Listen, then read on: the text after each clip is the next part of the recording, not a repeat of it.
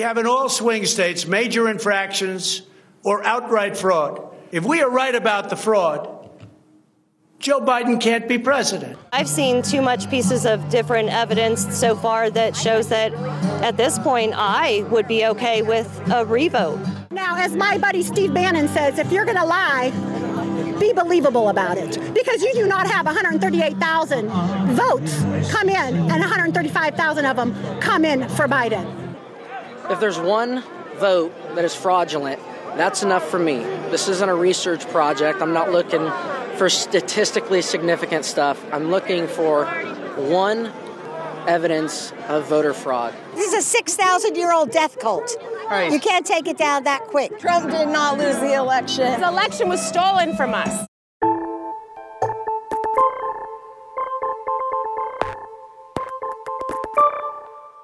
Hello and welcome to the 538 Politics Podcast. I'm Galen Drake. This week marks 6 months since pro-Trump extremists attacked the U.S. Capitol, attempting to stop Congress from certifying the electoral votes in the 2020 election. It was an attempt to overturn a free and fair American election. But the people involved in the attack wrongly believed that it was not free or fair. And according to polling from Ipsos Reuters, months later, a majority of Republicans still believe the false conspiracy theory that the election was stolen. Today, we're going to dig into why people believe conspiracy theories and theories surrounding the election in particular. In this case, the through line doesn't seem so complicated. Why do Republicans believe that the election was stolen? Well, then President Trump, the leader of their party, along with influential figures on the right, told them that it was. That's all true, but social scientists have a lot more to say about who is liable to believe those theories, to what extent they might believe them, and then also why and how they take root. And then lastly, what can be done to counter their attractiveness? Here with me to talk about all of that is 538 politics and tech reporter Kaylee Rogers. Hello and welcome, Kaylee. Hi, thanks, Galen.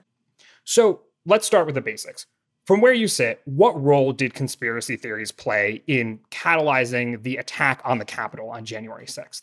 Oh, that was one of the biggest, if not the biggest factor. I mean, Trump obviously was a major player in this, both on the day, sort of amping everybody up, but also ahead of that, playing into the big lie, constantly repeating these claims about a fraudulent election that weren't based in reality. And so you had a huge cohort of people who genuinely believed that there was something wrong, that this election was not done in a fair and democratic way, and wanted to air their grievances about that, to protest that, as any American, I think, would if they genuinely believed that something like this had happened. And then you add into that all the mob mentality of the day, the actual event, Trump literally telling them to go to the Capitol, and then some instigators that were on the ground from militia groups and more far-right groups that kind of were pushing everything forward. It kind of seemed inevitable. You know, a lot of people who report on this, like myself, my colleagues in this area, we all were kind of waiting to see what would happen. I don't know that anyone predicted it would go quite that far, but that was sort of what I had my eyes on that day. I was certain that this crowd was going to get unruly and that something bad was going to happen, honestly. So according to the Ipsos Reuters polling that I mentioned at the top, 56% of Republicans said that the 2020 election outcome was the result of illegal voting or election rigging. And depending on how you ask that question, you can get slightly different results. It got up to 60% in this particular poll if you asked directly if people thought that the election was stolen. That's for Republicans. And that's similar to what it's been since the election. So say somewhere between 50 and 60% of Republicans believed this on January 6th. That's a lot of people. So why did some people take the leap from the general belief in this conspiracy theory to showing up to try to violently overturn an election? Right. I think part of that has to do with sort of depth of belief. So people might have thought something was wrong, or maybe they just weren't happy with the outcome of the election. So they're like, yeah, it probably was stolen or something, versus people who felt this belief quite deeply, were fully entrenched in it, and possibly with other conspiracy theories that circle around it, like QAnon. And that really motivated them to show up that day. And then, like I said, I really do think that it was accelerated on the day of. So people who probably hadn't planned to actually, trespass and invade the Capitol and become an insurrectionist that day, got caught up in the moment and the energy of the mob and everything that was happening around them to take those next steps.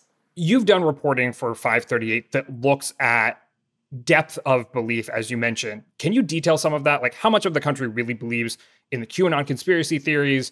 What percentage of the country really strongly believes that they know that this election was rigged? It's really hard to pull for QAnon, first of all, because it's such a big umbrella conspiracy. And so there are parts of it that a person might believe without believing the whole thing, or other parts of it. Like I said, there's sort of that difference in depth. So if somebody maybe watched a YouTube video or read a Facebook post and believes in that part of the conspiracy theory, but isn't spending all day on QAnon forums or, baking breadcrumbs, as they call it, where they're looking at the Q posts and trying to decipher what they meant and relating them to current events. That's a big spectrum, right, between those kinds of people. So it's hard to capture that in an easy poll question. Pollsters have tried talking about beliefs specifically. They've tried just talking about Q straight up, like, do you believe in QAnon? Do you affiliate with it? And so we end up with a range of answers in that way. And then you also have people who might be just kind of taking the piss with pollsters, who think that that's kind of a funny thing to answer to. There are people who maybe don't fully believe it, but it kind of aligns with their general feelings. So there's a phenomenon called expressive responses, where people answer something that they don't mean literally, but that kind of aligns with how they feel. And so there was a poll in 2016 where they asked voters if they would rather have a giant meteor hit the Earth than either Donald Trump or Hillary Clinton win. And a lot of people said that they would prefer the giant meteor. Obviously, nobody actually wants the Earth to be destroyed by a giant meteor, but it kind of captured their feelings, right, about dissatisfaction with the candidates in the field. And so that's a phenomenon that can also be captured. So I think it's hard to pinpoint exactly. My read, based on the polling and just what I see, that the fraction of people who are deep in this, like genuinely wholeheartedly believe it and spend all their time engaged with it, is probably quite small. But I don't think that means that they're not significant. And then that wider sort of fringe element where people believe in it to some extent is much larger and also concerning and problematic. You talked about expressive responses, and maybe that's part of some people saying that they believe QAnon conspiracy theories. We've talked on the podcast before about the percentage of Americans that believe this kind of stuff. A PRRI poll put it somewhere between 15 and 20%, but that was not actually mentioning QAnon. When QAnon gets mentioned in polls, it's closer to like single digits, 3 to 5%, something like that. Do we see the same thing happening with the belief that the election was stolen amongst the broader Republican cohort, in that people say that they think the election was stolen because that's their general partisan response and it's kind of expressive, but they may not seriously believe the actual conspiracy theories? I think there's definitely a bit of that happening, but the belief in the big lie and the election being stolen is much more widespread than QAnon, and I think genuinely held by a higher percentage of Republicans especially. The degree to which they think fraud occurred or how they think it occurred, that varies, but there's a very strongly held belief that something about the 2020 election was not free and fair and needs to be investigated or looked at in some way. I mentioned that the through line is kind of clear here between Trump and other influential people on the right and this belief. People were just saying straight up that this election was rigged. Trump was saying straight up that this election was rigged. I'm curious, though, how do broader conspiracy theories start? And did this take kind of the normal course when we look at other conspiracy theories? There's a few things that are often common among conspiracy theories that people choose to follow. Often there's sort of like a nugget of truth or bits of truth kind of spiked within it, and those can be conduits for people. So I know a lot of people with QAnon were kind of drawn into it because of the Jeffrey Epstein case, which is a real thing that happened. You know, he was really charged, and people were reading about that and then sort of came across other claims of similar accusations against other big names and fell into the wider worldview of QAnon. But their entry point was a piece of truth and real news that was being reported. And another thing that's often common is it does sort of align with how you're already feeling or thinking. So you maybe already have a distrust of the government, or maybe you're unhappy with how the election turned out. You wanted Trump to win and he didn't. And so this framing of it, this kind of idea that maybe there was something fishy going on, is really enticing. You know, oh, maybe the guy I wanted to win really did win and something else happened that was wrong. Let me look into this more and see if that makes any sense to me. Similarly with birtherism, you know, a lot of people were unhappy about Barack Obama being president, And by trying to discredit him by saying he wasn't really born in America, that's a convenient lie to cling on to. Like, okay, well, he's not really president because of this thing that I've decided to believe based on no evidence and, in fact, contrary evidence. Digging a little bit deeper here, you recently wrote a piece for the 538 website that looks at why people fall for conspiracy theories. And you mentioned that parts of the theories might be enticing or back up, some pre-existing beliefs or desires, like in this case, that Donald Trump would have actually won the election. But it kind of goes deeper than that, right? Because not all Republicans believe the conspiracy theories surrounding the election. It's between 50 and 60%. So there's plenty of Republicans who don't believe that. And then also, if you look at independents in this Ipsos Reuters poll, it was only 16% of independents who believed that. So lots of people there who also aren't necessarily primed by partisanship don't believe this. Are there certain things that are unique to people that are prone to conspiratorial thinking? There are. I think I would take a step back first to look at, with this conspiracy and with most conspiracy theories, people also aren't just necessarily taking Trump's word for it. He is a very powerful influence, no doubt. But for a lot of these people, they've looked at what they believe to be evidence. Okay, so there are things that they've seen, dozens in cases, sometimes hundreds of pieces of quote unquote evidence that have been debunked, that all have actual real explanations behind them. But if you only see the sort of original evidence, it can seem really crazy and it can be very persuasive. I'll give you an example. There was a number of cases in Michigan. So they'll do this thing where if somebody comes in that is registered, but their birth date isn't listed, they will put in a temporary placeholder that's just 010101, which is January 1st, 1901. So what you end up with is a lot of voters who are allegedly, born in 1901, which obviously they aren't. And this got misconstrued in many, it was reported on websites. There were people tweeting about it. There were affidavits from poll watchers who were there, who were seeing these birth dates pop up on screens and were confused about it. And it was weird to them. And they thought, these are fake people, or these are fake dates, or these are dead people voting. And it kind of sounds like that if you don't understand the process behind it and how that all works, and that it's just a placeholder and then they go and fix it later. If you don't have that second half of the information, it seems weird, right? And so if you get hundreds of pieces of information like that, it's really persuasive. And then the only thing that's countering it is mainstream media, who are going through and fact-checking this and debunking it, and you don't trust mainstream media, then you end up feeling very persuaded by more than just Trump's point of view. You feel like you've seen evidence that proves this conspiracy theory.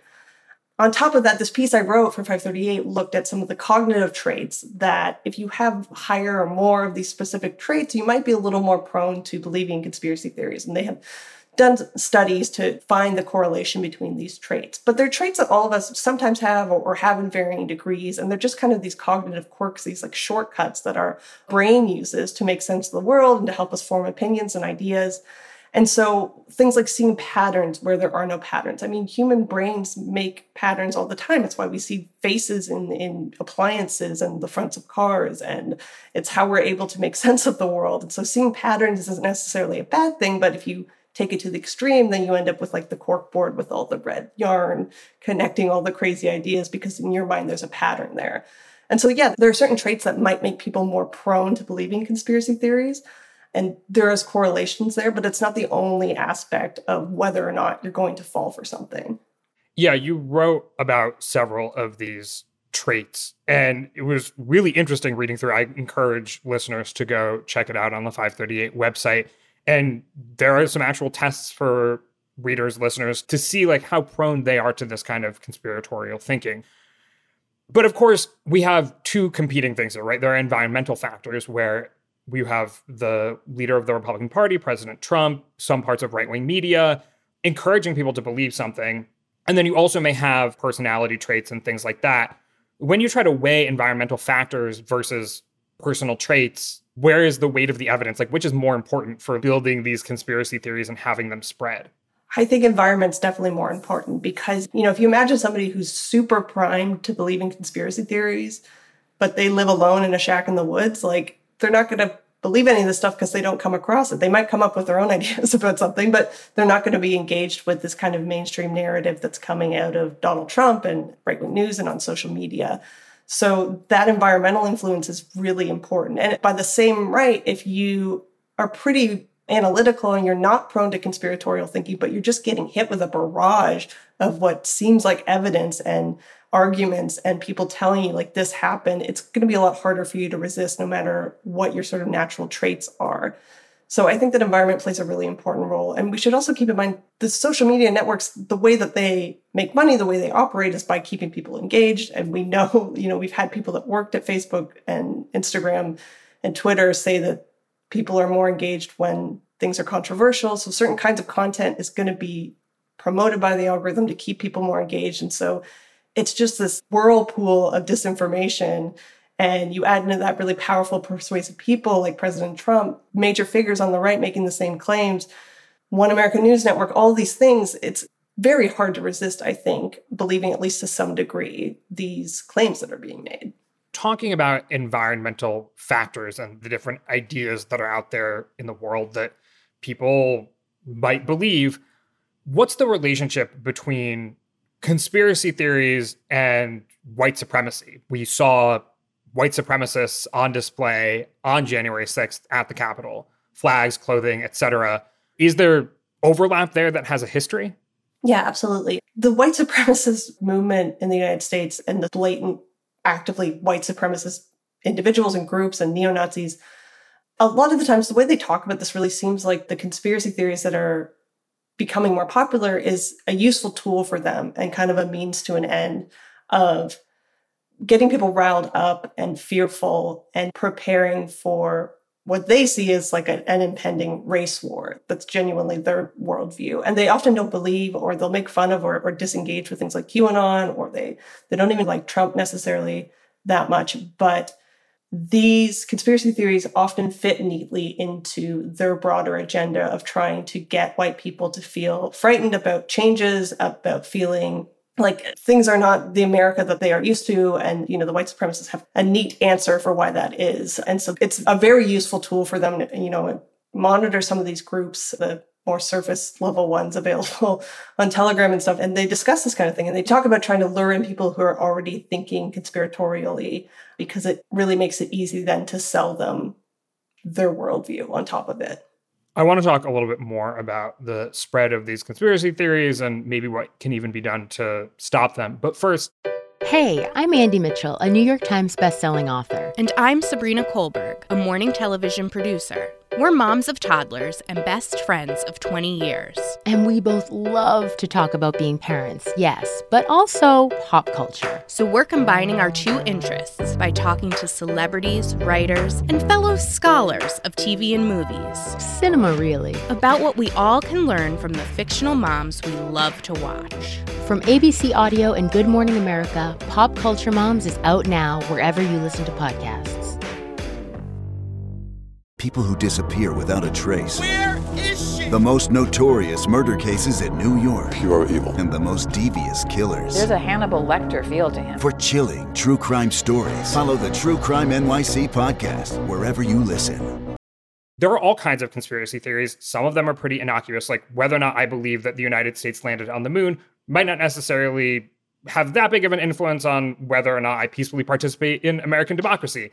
When they are not innocuous, when these conspiracy theories can lead to violence and disruption, how do you stop them? I don't know that we have a good answer yet about how we stop this. One of the biggest barriers I see is this erosion of trust in institutions, especially the news media and journalism. Like I said, with the Big Lie, for example, a lot of these pieces of evidence have been debunked and checked by journalists that pick up the phone and call the people in charge and figure out what's actually going on. If you don't trust journalists or you don't trust the people in charge that they're calling, that whole structure of holding up the truth and keeping us grounded in reality falls apart. And so without that, it's really scary because anything goes and you're just going to believe whatever lie fits your narrative. So one thing I've been toying with a lot is our role as journalists and what we can do to try to help as far as building that trust back up again. I think a lot about how we could be more transparent with our process and what it is we do, because for so long we enjoyed this level of trust that we didn't have to show our work always. It was like people just trusted us. We would go do our job, report it out, write it, and people believe what was on the page. And now people are not trusting us. And I think it's helpful if we show how the sausage is made a little bit and explain that when I'm choosing a poll, I don't just pick a poll out of thin air, and I don't use one data point from one poll to try and hang a story off of. And when I talk to experts, I talk to more than one expert, and I can compare what they have to say. And I talk to people that I don't even quote in the story, but that inform my reporting. There's all this stuff that goes on that people aren't aware of that I think is helpful to sort of lift the curtain a little bit and maybe build up some of that trust. And there's a role to play among social media as well. There's changes that I think could and should be made to make disinformation less prominent and less appealing on these networks. I don't know that they will have much motivation to do that without some kind of government oversight, but then you get into questions of free speech and what the government can and can't and should not do. So there's not an easy answer. And I also think actually having more clear response from trusted elected officials. If Trump came out and said, I was wrong, there was no tomfoolery, the election is free and fair, and Biden is your president, that wouldn't convince everybody, but that would go very far. So unfortunately, in an environment where we can't necessarily rely on elected officials to do what you just said, do things like deplatforming work? As folks may be aware, former President Trump filed suit this week against social media companies that barred him from their platforms because of largely January 6th. Does kicking someone who's instigating conspiracy theories off of a platform work? Yes. Yeah, it definitely works. I mean, there's studies that show that deplatforming at large works, and you can just see that Trump's influence diminished somewhat as soon as he was no longer on these platforms, and that the spread, the reach of his message diminished, even though, he's still putting out press releases. He's now doing these rallies and doing his little comeback tour, or whatever you want to call it. He's still getting a message out there. It's much more diminished by not having these mainstream platforms, and it's not reaching people that aren't already in the thick of it in a Telegram group that is very interested in what he has to say and is going to share every single message.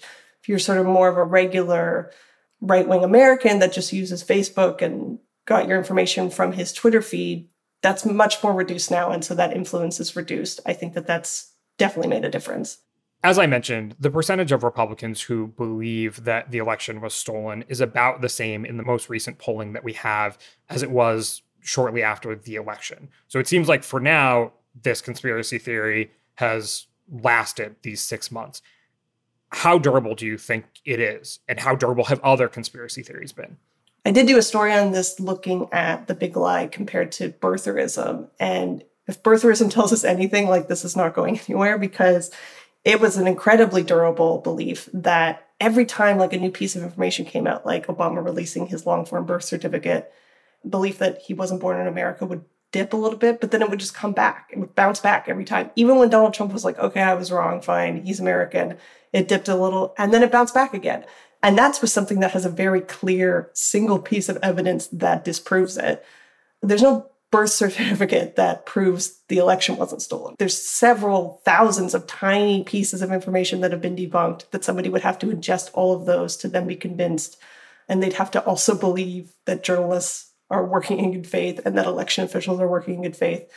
I can't imagine this going away. There'll be some erosion of it. I think there's a lot of faith being put in the ballot review that was done in Maricopa County in Arizona, and they're awaiting those results. I think they're going to be disappointed when they find out that the results are not Trump won, and whatever it is that they decide to announce out of that, it's not going to change anything. And so there'll be some people that stick their head up at that point and come away from it, but there'll be other people that just double down. So I would be surprised if this significantly declines in any meaningful way over the next couple of years.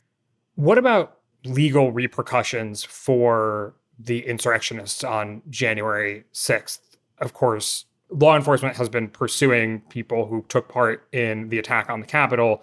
Does that act as a kind of deterrent? That could act as a deterrent for actions, especially for people who maybe aren't so deep in their conspiracy beliefs. So maybe they just think something a little fishy went on, or maybe it wasn't totally legit, but Biden still won.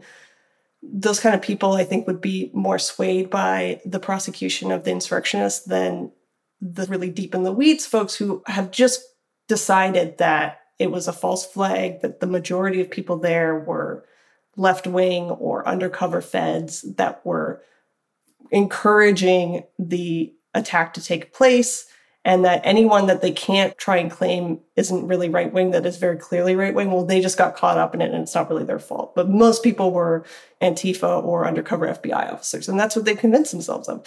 And again, they're collecting, pieces of evidence of this. There was one person who was quite heavily involved in leading, broke one of the windows and has a very clear online history of being involved with some of these right-wing conspiracy groups. Somebody did some digging and uncovered that he's a registered Democrat. And I went to check it because it just seemed like a weird piece of information. And it's true. He's registered as a Democrat. And so to them, that's all the evidence they need. Clearly, he was working for the other side to just try and make the right-wing people look bad. And this was just a really, really, really long con over many years. But this is what they do, right? They collect these weird little bits of info, some of them true, some of them not. They tie them together and they create this worldview. And it's going to be really hard to shake that. And the fact that this guy is now getting charged, they couldn't care less. You mentioned that part of tamping down on this stuff could be elites within the party saying that the election was not stolen, in particular Donald Trump. Mitch McConnell does not have that kind of sway over the Republican Party, but he said that the election wasn't stolen pretty clearly on the floor of the Senate.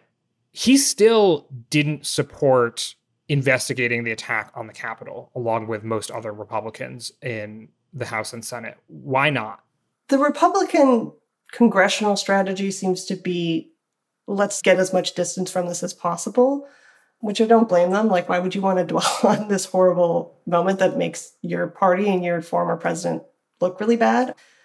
It's not super convincing. At the state level, there's a lot more of an embrace of this conspiracy about the election being stolen.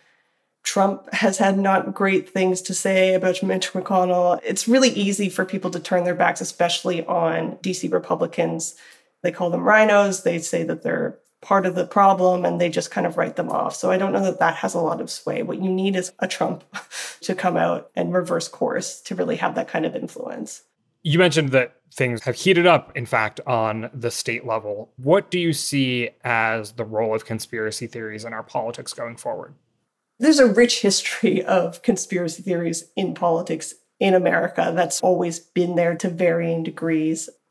We're at a really interesting moment where it's all kind of come together and come to a head and kind of fits into the direction that we're seeing the Republican Party turn to more broadly, of a more populist shift, culture wars, that kind of thing. Conspiracy theories fit neatly within that. They don't fit neatly in a policy-based approach to politics. So I feel like it's just only going to get worse, especially at local and state levels where you can kind of push the bar a little more. I feel like people get away with a little more and it works in activating the base in those areas.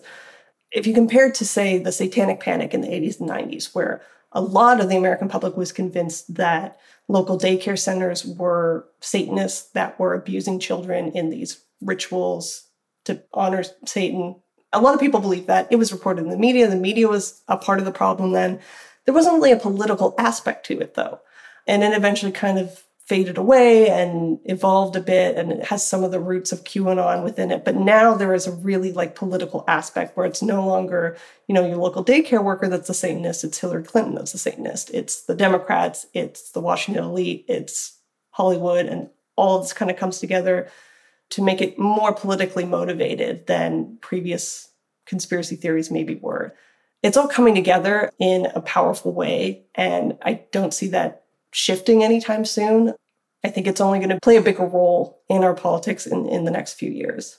Looking at the role that conspiracy theories play in American society writ large, is it still a right-left thing?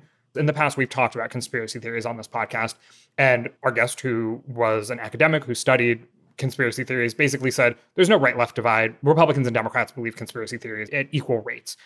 And we got messages back saying, no, that's not true. I'm curious for your take on this. Is there a right-left divide on conspiracy theories?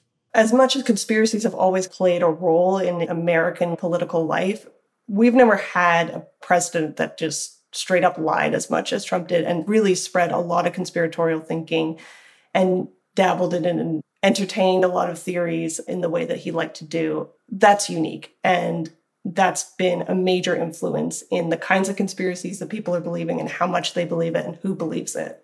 Whoever you spoke to before was correct in saying that there isn't people on the left believe in conspiracy theories as much as people on the right. They're different conspiracy theories. The anti-vax movement, for example, a lot of that is from people that lean more left in their politics. And a lot of them kind of went down a tube into QAnon from the left. So it's not strictly a right-wing phenomenon to believe in conspiracy theories. Where I think that there is the distinction is in this distrust of journalism, which is, I'm a journalist, so I'm biased, but I think one of the pillars protecting us against falling into just madness and believing every conspiracy that comes our way is having journalists fact check it and uncover the truth. And this is part of the reason I want to do that piece about cognitive traits. I think it's really easy to point the finger at people who believe a conspiracy theory that you don't believe and say they're crazy or they're stupid or any other pejorative term you want. But the way we form our opinions and our beliefs is not that analytical. It's not purely analytical. One of my sources for that story was we're not a bunch of Spocks walking around analyzing all the data and coming to a perfect conclusion. We all kind of form opinions, and then maybe we look for a little bit of evidence that supports the opinion we already formed, and we find something that's good enough, and we kind of call it a day.